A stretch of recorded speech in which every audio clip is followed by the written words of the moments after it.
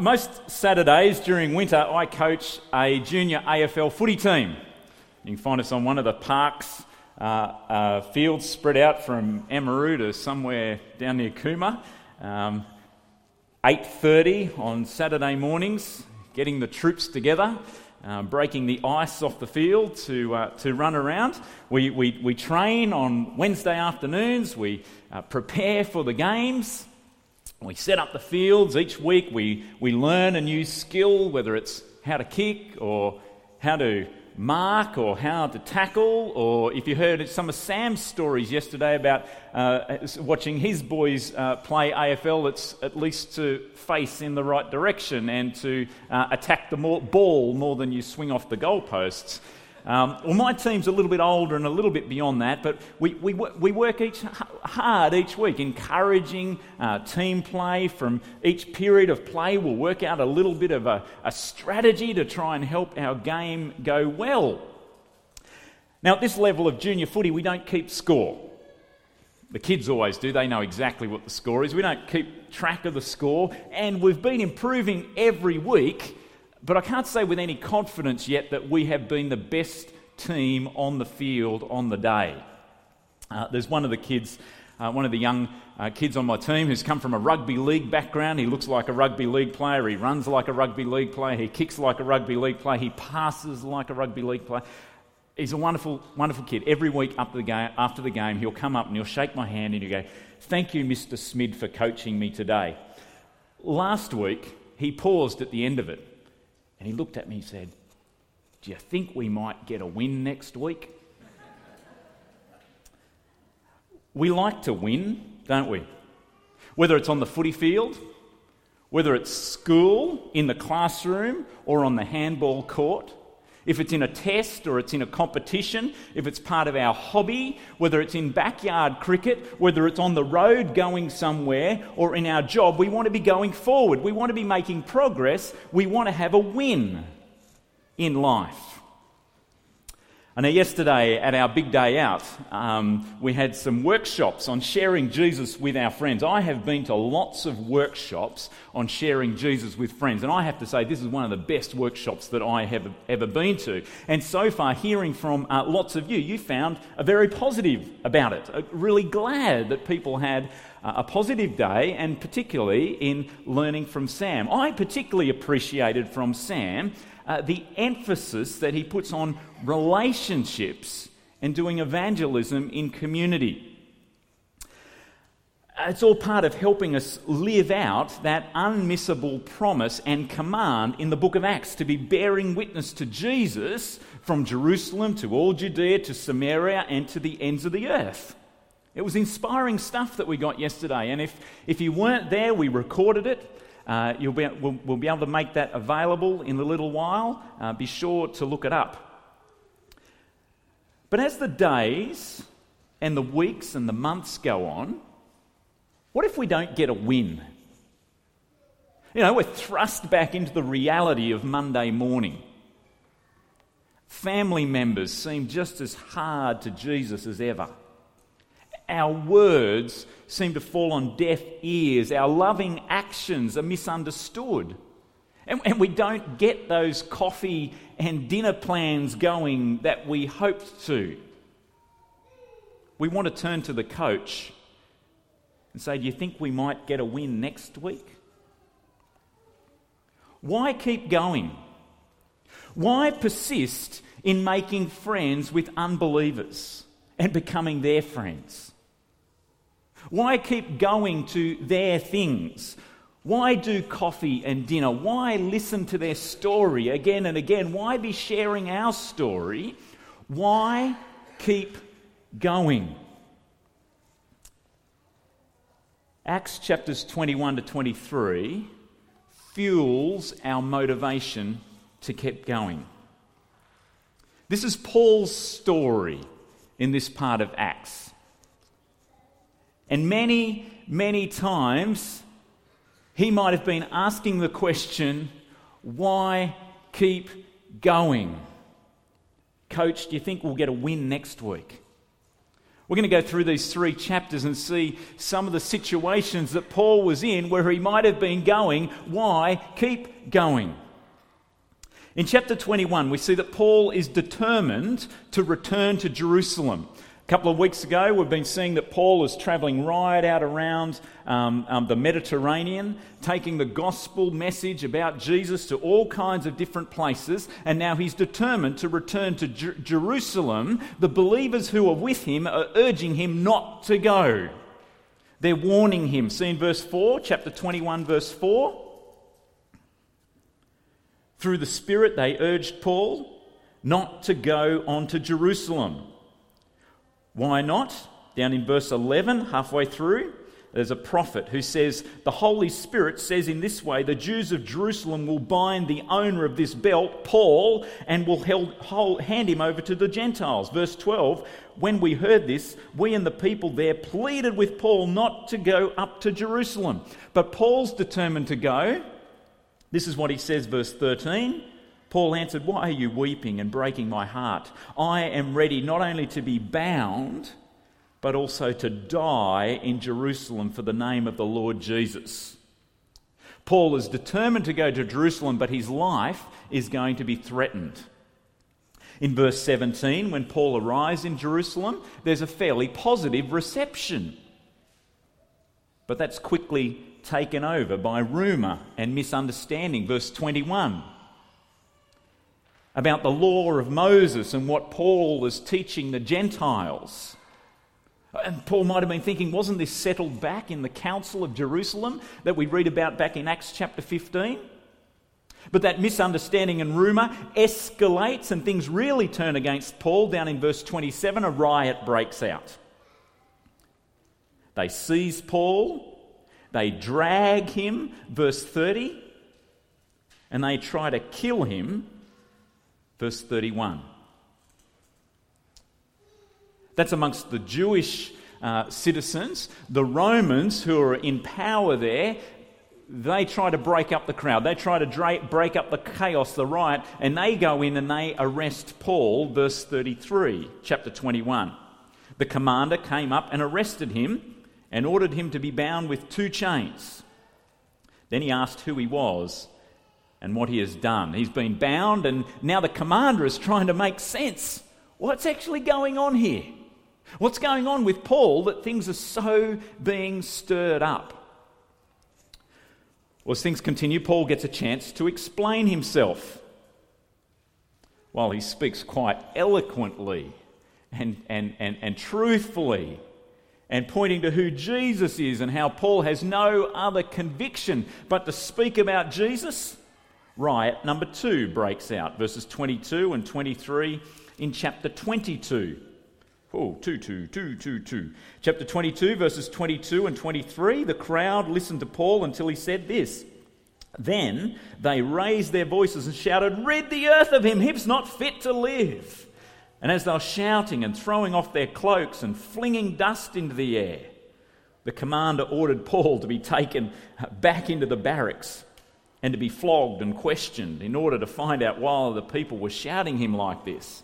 This other riot breaks out, and Paul's going to be flogged for it until the Roman commander actually then discovers that Paul himself is a Roman citizen, and so he's not flogged.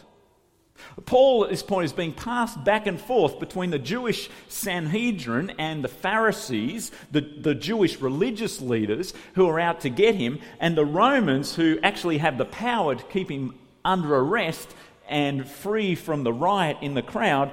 And he's kind of going backwards and forwards trying to make sense of what is going on. Well, as that all's going on, in chapter 23, a third riot breaks out. Verse 9, chapter 23, verse 9. There was a great uproar. Some of the teachers of the law who were Pharisees stood up and argued vigorously. We find nothing wrong with this man, they said. What if a spirit or an angel has spoken to him? But the dispute became so violent that the commander was afraid Paul would be torn to pieces by them. He ordered the troops to go down and take him away from them by force and bring him into the barracks. Paul's taken into the Roman barracks, under Roman arrest, under Roman guards, seemingly safe there, though under arrest. But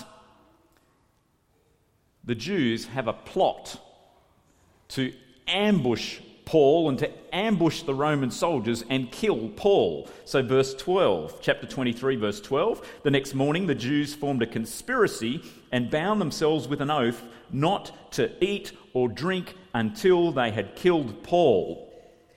Some others got wind of this and passed it on to the Roman commander. Verse 21, we read,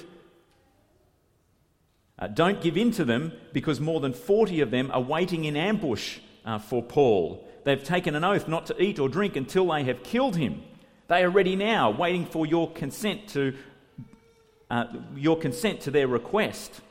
And the commander dismissed the young man, cautioned him, don't tell anyone that you have reported this to me. And then the commander averts the ambush in verse 23 by sending Paul across to the coast at Caesarea. But see how many soldiers he sent with him to guard Paul? 470 guards.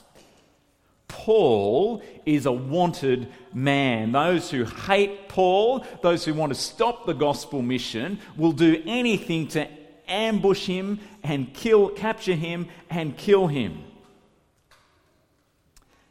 And so at the end of the chapter, verse 35, Paul is transferred to Caesarea and he's under Roman guard in Herod's palace.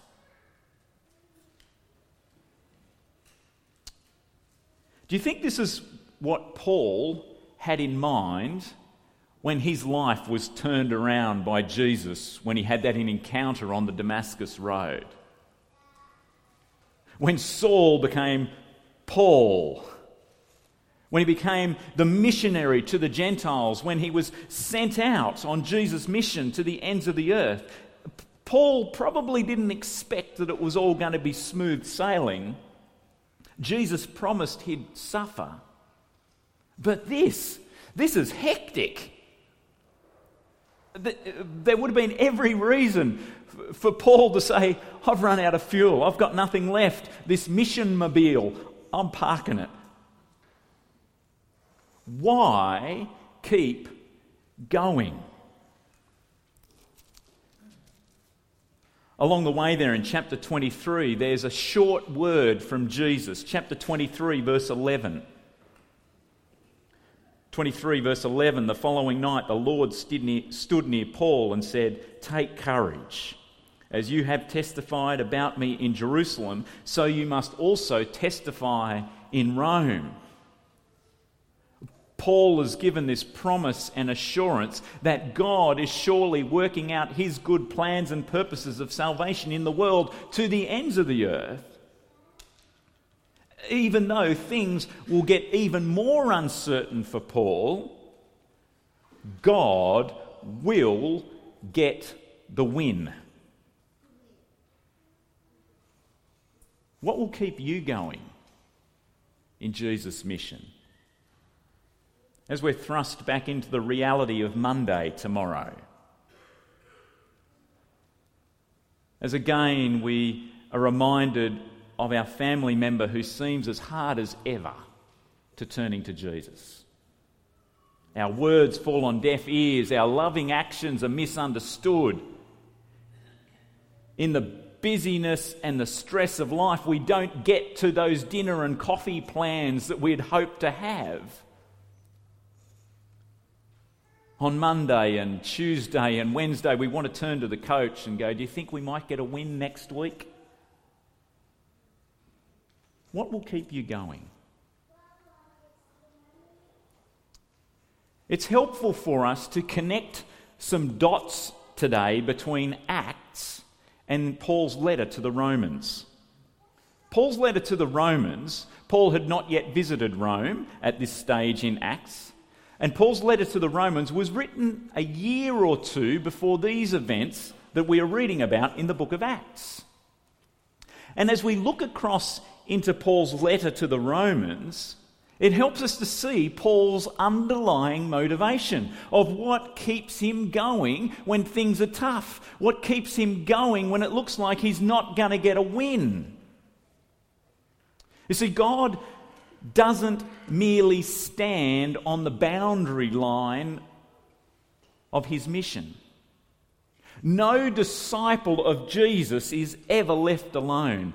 Every believer has God working with us and in us and working through us. So you please turn to Romans 8, where we see Paul talking about this very thing. Romans chapter 8, verse 28.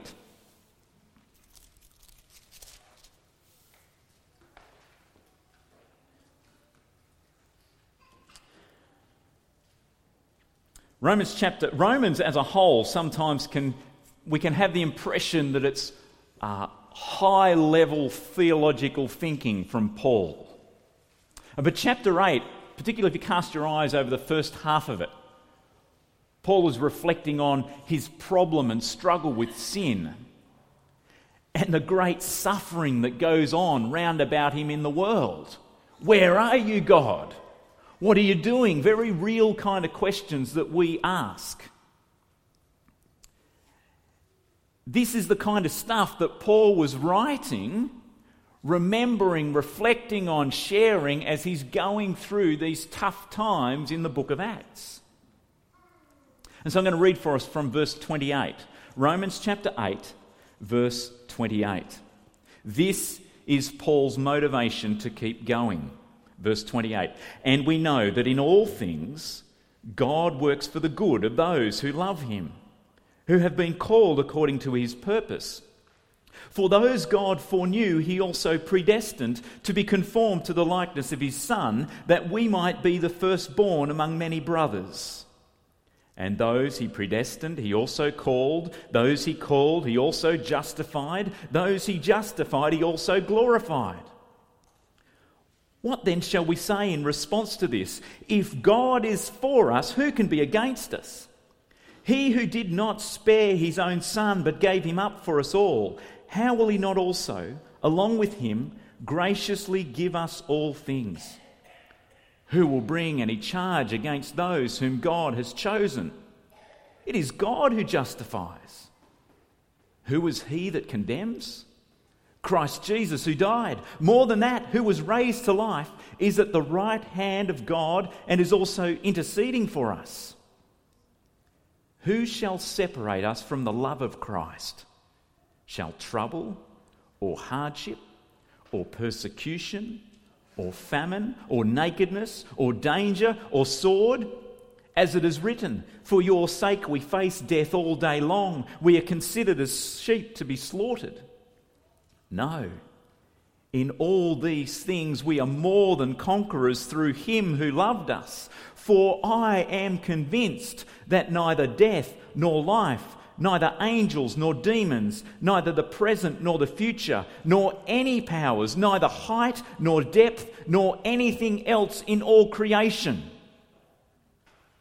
will be able to separate us from the love of God that is in Christ Jesus our Lord. As I coach my AFL team on Saturdays, there is absolutely nothing that I can do to guarantee a win. There's almost nothing that the coach contributes to the game. The coach has the least impact on the game. The coach is the only player, the only person in the team that's restricted to the boundary line. All that I can do is give a few words of encouragement. Now, as much as I would want to, I can't run onto the field when there's a contest right in front of me and smash a 9-year-old girl to get the ball off her, to take a run through the midfield, take a bounce, to go across into the forward zone and launch onto a 50-metre bomb and kick the glory goal that we might win. I'm probably not capable of it anyway. I can't do that.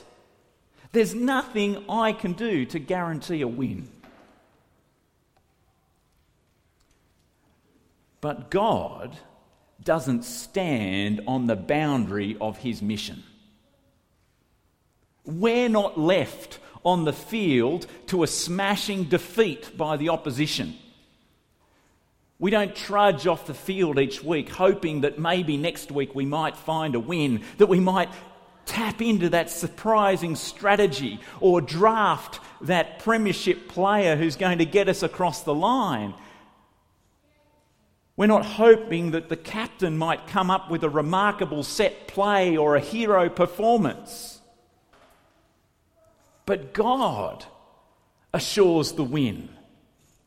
His gospel message about Jesus will steadily move to the ends of the earth just as he promised.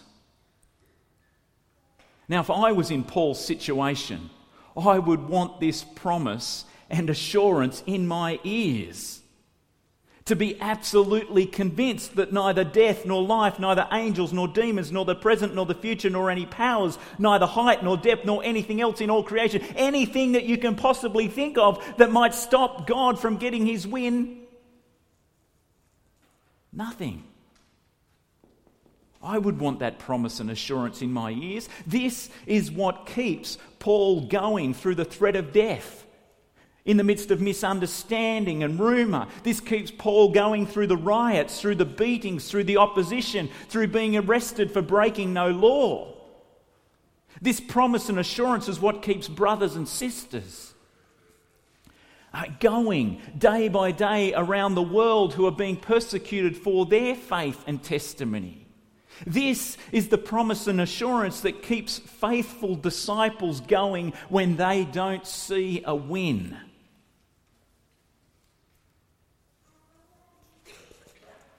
So when the young fella on my footy team asks, Mr. Smid, do you think we might get a win next week? I can't give him any promise or assurance of a win. Have you ever asked God that question? Maybe you are low on fuel for Jesus' mission. Are you weary? Have you been inspired by Sam's workshops yesterday, but know that reality of Monday, that life is tough? When am I possibly going to fit in making more time for more friends and doing those coffee dinner gospel talks? Sam shared with us yesterday that he was going to help us understand the human part of Jesus' mission. And that there's a God part to Jesus' mission that he only just touched onto. And this morning, what we're doing, what we're seeing in God's Word, what we're seeing in Acts, what we're seeing in Romans, is the God part of Jesus' gospel mission. It's hard going, yet it's worth it. It's worth being equipped for Jesus' mission. It's worth being ready for making Jesus known. I encourage you to grab hold of the recordings from the workshops yesterday. It's worth being mobilised in gospel mission. It's worth being refueled for it. It's worth praying for the gospel going to the ends of the earth. It's worth giving financially. It's worth being in the game. Keep going. Because God is with us. God is working in us. God is steadily working out his good plans of salvation from here to the ends of the earth. God will get his win. We know that in all things God works for the good of those who love him, who have been called according to his purpose. And we can say with Paul, I am convinced that neither death nor life, neither angels nor demons, neither the present nor the future, nor any powers, neither height nor depth, nor anything else in all creation will be able to separate us from the love of God that is in Christ Jesus our Lord. Let's keep going.